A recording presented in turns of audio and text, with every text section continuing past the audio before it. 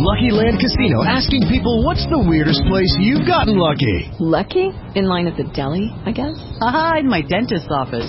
More than once, actually. Do I have to say? Yes, you do. In the car before my kids' PTA meeting. Really? Yes. Excuse me, what's the weirdest place you've gotten lucky? I never win and tell. Well, there you have it. You can get lucky anywhere, playing at LuckyLandSlots.com. Play for free right now. Are you feeling lucky? No purchase necessary. Void where prohibited by law. 18+. Terms and conditions apply. See website for details. Hello and welcome to Through the Bible with Les Feldick, an inspirational and informative half hour of insight into the heart of Scripture. In addition to teaching the Bible, Les is a full-time rancher, having a down-to-earth, practical teaching style that makes the Bible come to life. All programs are available on audio tape, videotape, and in printed form. At the end of the program, there will be an address where you can contact the ministry. And now, here's Les Feldick with today's lesson. Let's go right back into Acts chapter 2, and remember, Peter has been preaching to the nation of Israel. I remember I told a young pastor years and years ago who was seemingly constantly in trouble with someone in the community. And I said, well, Pastor, I'm afraid too many times you ask for it. You put yourself in that kind of a position, and that's not a Christian testimony at all.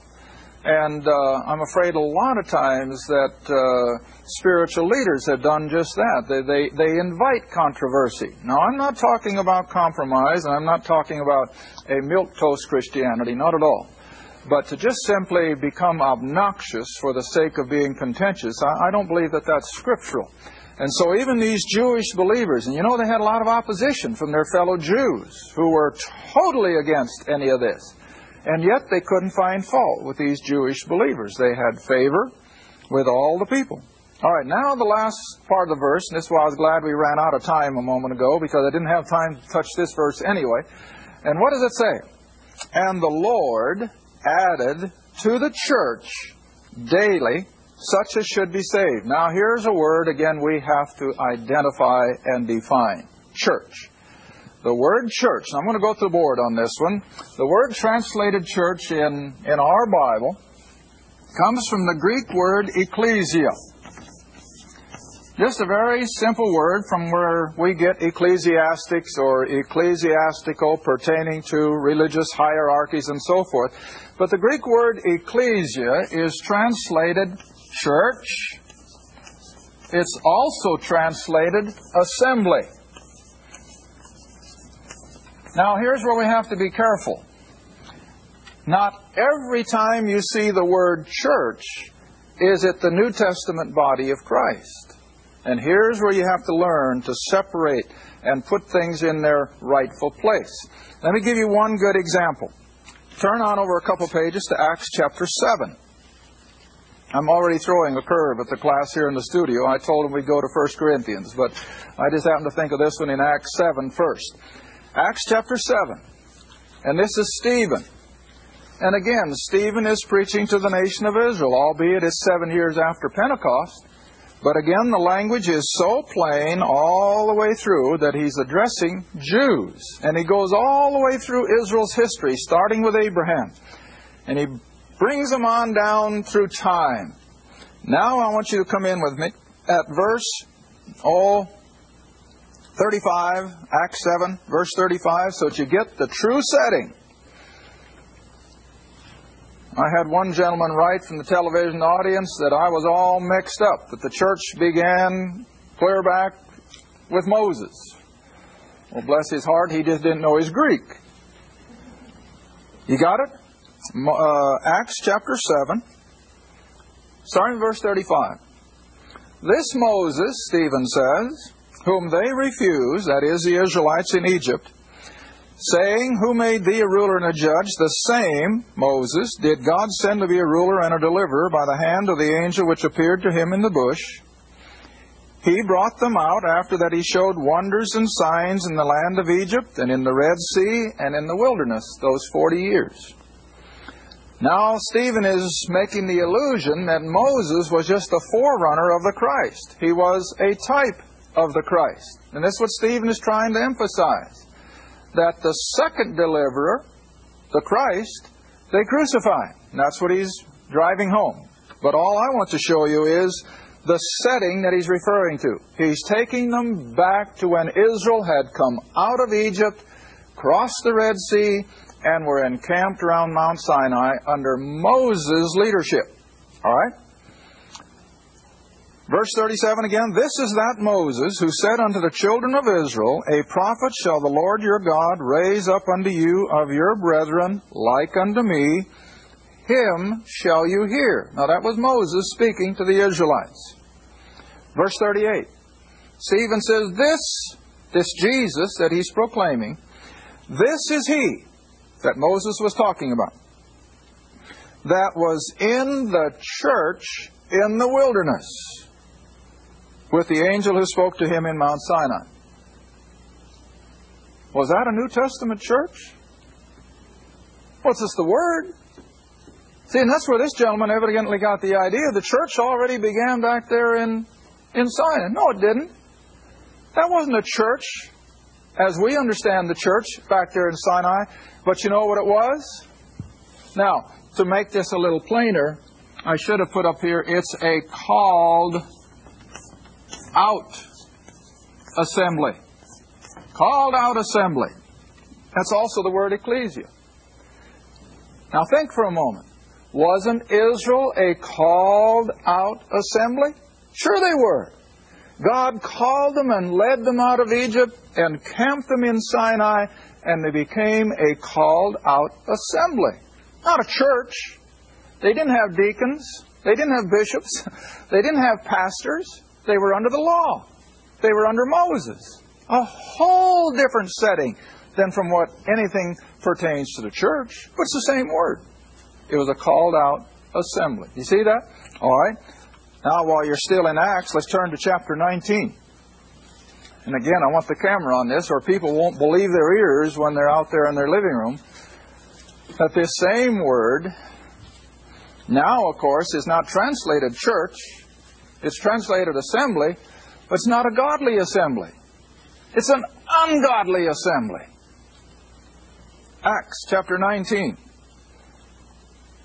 And Paul and Barnabas, is it, have come to Ephesus. And there's been such a turning from idolatry to Paul's gospel that the makers of idols saw their business going down the drain, the silversmiths. And so there's a big uproar. And so they're trying to get the emotions of these idolatrous Ephesians to turn on Paul and these new converts. All right, let's just drop in for sake of time again at verse 28. And when they heard these sayings, they were full of wrath, these idolatrous Ephesians. Acts 19, verse 28. They were full of wrath, and they cried out, saying, Great is Diana of the Ephesians. And the whole city was filled with confusion. And having caught Gaius and Aristarchus, men of Macedonia, Paul's companions in travel, they rushed with one accord into the theater. What have you got? Well, you've got a mob. You've got a riot. And when Paul would have entered in unto the people, the disciples, or his followers, permitted him not. And certain of the chief of Asia, which were his friends, sent unto him, desiring him that he would not adventure himself in the theater. It's a riot in there, Paul. They'll kill you. Verse 32. Some therefore cried one thing, and some another. For the ecclesia, if you please. See? Is that a church? Hardly. But it was a called out assembly. Because who had called them out? The silversmiths, see? And so here's where we have to be so careful that when you see the word church, you don't automatically think it's the church as we know it, or as Paul refers to it as the body of Christ. Now I'm going to show you these verses so that you'll see it very clearly, the difference. All right, now in Acts chapter 2, of course, the word ecclesia was a called out assembly, and that's indeed what these Jewish believers are. They have separated themselves from the mainstream of Judaism now. They have believed that Jesus was the Christ, They are assembling themselves in fellowship, breaking of bread. We saw that last program. And they are a called out assembly. So what are they? Well, they're also a church, but not necessarily the body of Christ, but they're a called out assembly. All right, now let me show you the difference of the church as we understand it, or at least as I'm seeing it now. 1 Corinthians chapter 12. And here we have a new connotation. This called out assembly is not just called usually the church in Paul's writings, but it's the church which is his what? Body. Or the body which is the church. Now that's what qualifies it, even though it's the same Greek word ecclesia, and indeed the church today is a called out assembly, see? But it's a called out assembly now whose head is in heaven, as the head of the body, and we are the body. Now, that's a big difference. See, Peter doesn't teach that back in Acts. Peter makes no mention that Christ is the head of this called-out assembly, and they are part of Him. There's not a word of that in there, and that's what I try to point out. That it's just as important to see what the Scripture does not say as what it does say. Because, see, here's where we've all been, I call it victims, and I'm just like everybody else. We've been victims of a lot of this, assuming that something is in a Scripture when it isn't there. And I feel we just don't have right to do that. All right, now in 1 Corinthians chapter 12, verse 12. For as the body, now Paul is talking about the human body. For as the body is one, and hath many members, and all the members of that one body, being many, are one body, so also is Christ. Now what are we talking about? The church which is His body. Whether it's a believer in China or a believer in Europe or a believer here in America, what are we? We're members of that one body. Well, that wasn't true before. All right, read on. Verse 13. For by one Spirit, capitalized. So who is it? Holy Spirit. So by the Holy Spirit are we, I'll underline that next word, not just the spiritual elite, not just the ones who have somehow reached a higher plateau, but who's been baptized into the body? All. All. From the least to the greatest. The Spirit, as we became believers, has placed us into the body of Christ. Now we know that some believers are far more unspiritual than other believers, but we're still members of the body. See, I have a pinky that just about got clipped off one time. It's not all there. Neither is this one. But what? It's still part of me. It's still part of me. It's imperfect, but it's still me. In the same way with the body of Christ. See, that's what Paul is using here as a picture. That not every believer is all that he should be or could be, but he's still in the body. And we can't take that away.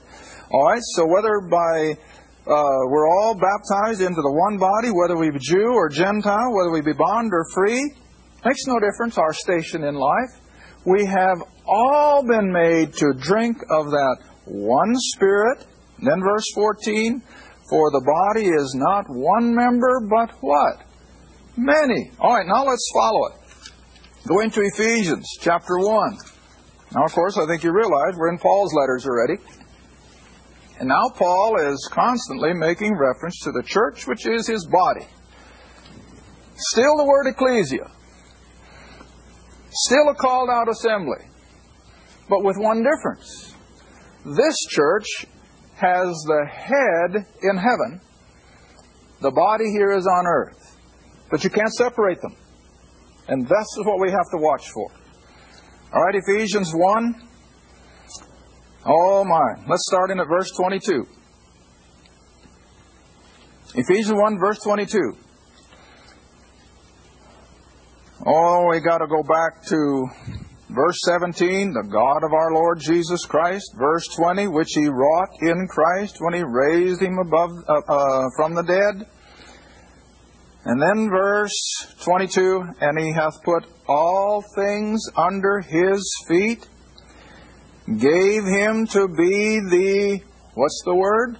Head over all things to the church. What church? Next verse. The church which is His body. You see the difference? The church which is His body. The fullness of Him that filleth all in all. Now, that word fullness in the Greek also means complement. We are the complement of the head. It's the same word, only in the Hebrew, of course. Back in Genesis, when Eve was given to Adam, what was she given to be? His complement. And became part of him. And now, as we go to Ephesians chapter 5, see, that's why Paul brings in the physical marriage relationship between husband and wife as the beautiful picture of Christ and the church, which is His body.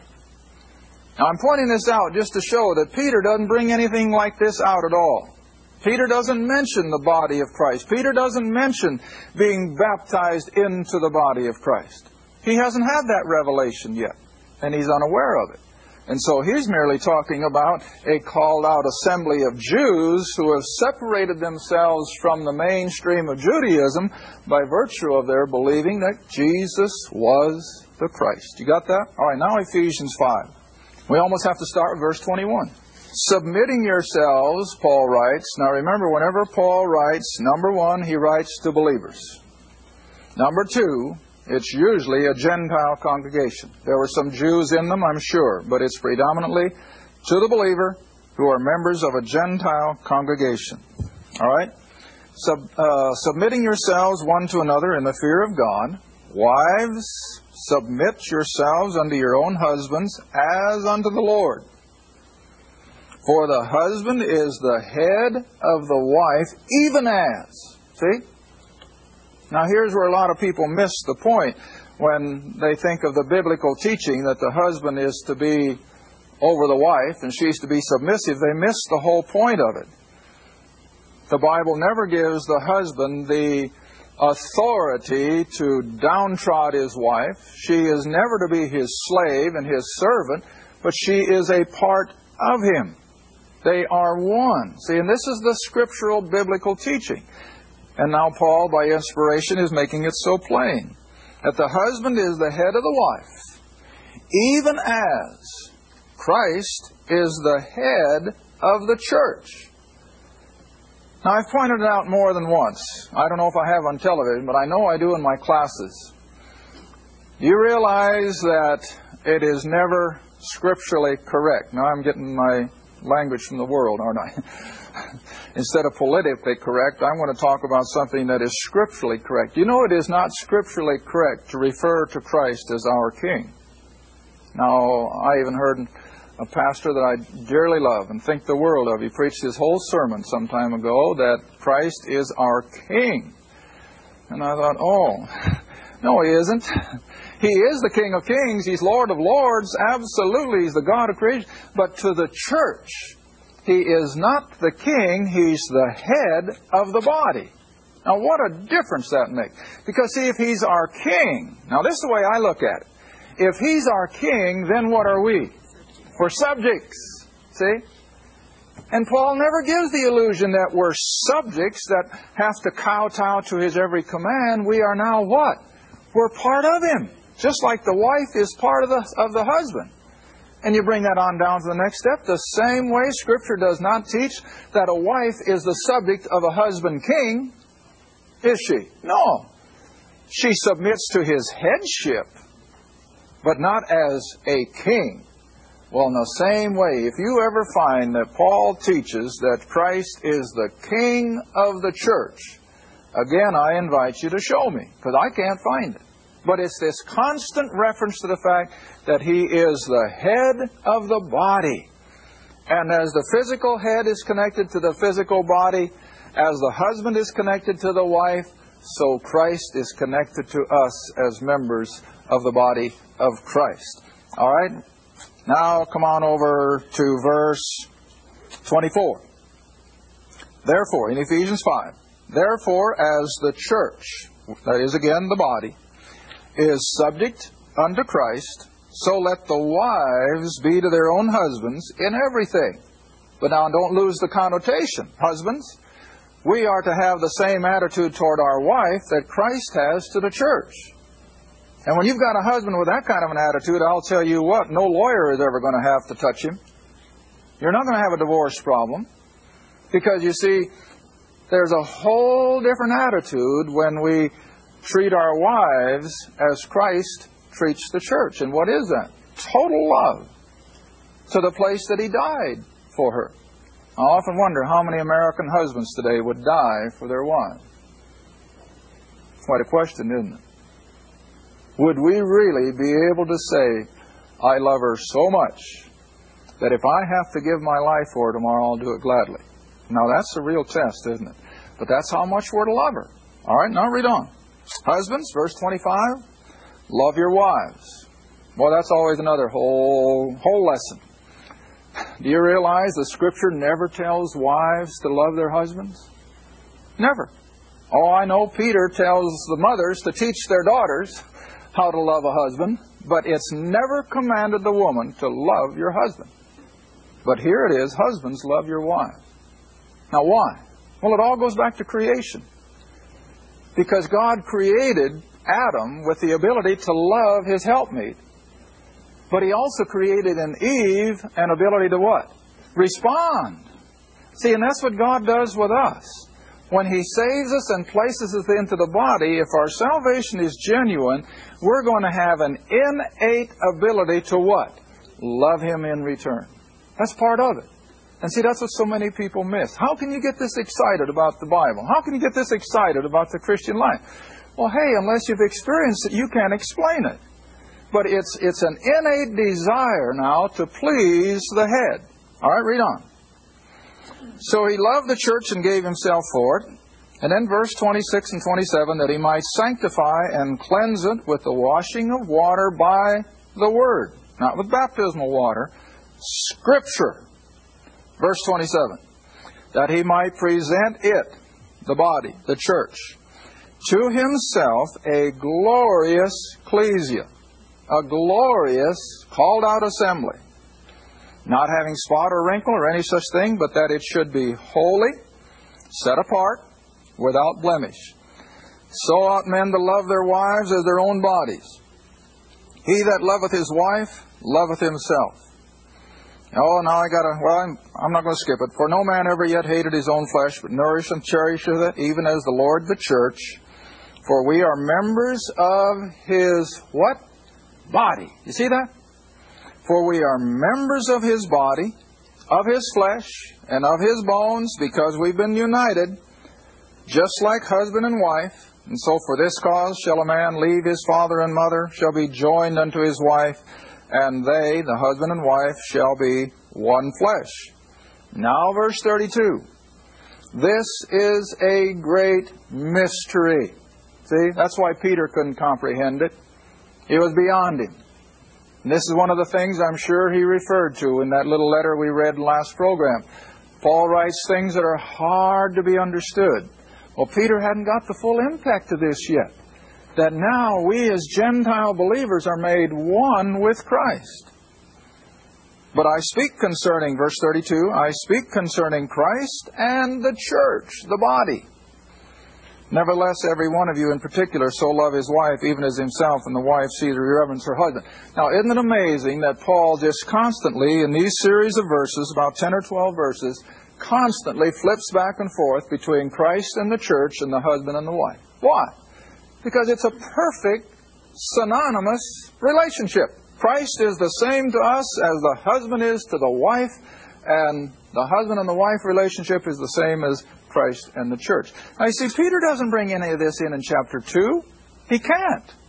He wasn't expected to, because the Lord hadn't revealed all this yet to Peter. This was something that was still waiting out in the wings. See? All right, got a half a minute left. Let's come back to Acts chapter 2. And again, verse 47, backing up to where we began the half hour. Boy, we got one verse done that time, huh? Well, we'll go into chapter 3 next program. Verse 47 again, praising God, having favor with all the people. They weren't making fools of themselves. They weren't being obnoxious. And the Lord added to that called out assembly of believing Jews daily, every day, more were being added, such as should be saved. Well, you don't join an assembly without salvation. Thank you for joining us again for Through the Bible with Les Feldick.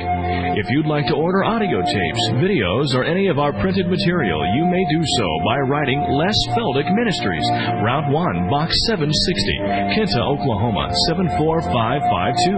That's Les Feldick Ministries, Route 1, Box 760, Kinta, Oklahoma, 74552. Or you can call us toll-free if you'd like at 1-800-369-7856. That's 1-800-369-7856. Remember, this is a faith ministry, and your participation with us is greatly appreciated. Again, our address is Les Feldick Ministries, Route 1, Box 760, Kinta, Oklahoma, 74552. And our phone is 1-800-369-7856. Thanks again for listening, and please join us next time for Through the Bible with Les Feldick.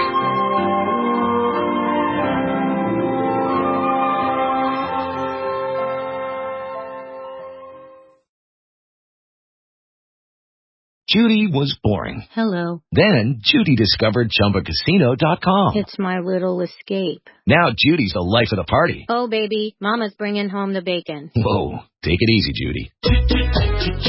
The Chumba life is for everybody. So go to ChumbaCasino.com and play over 100 casino-style games. Join today and play for free for your chance to redeem some serious prizes.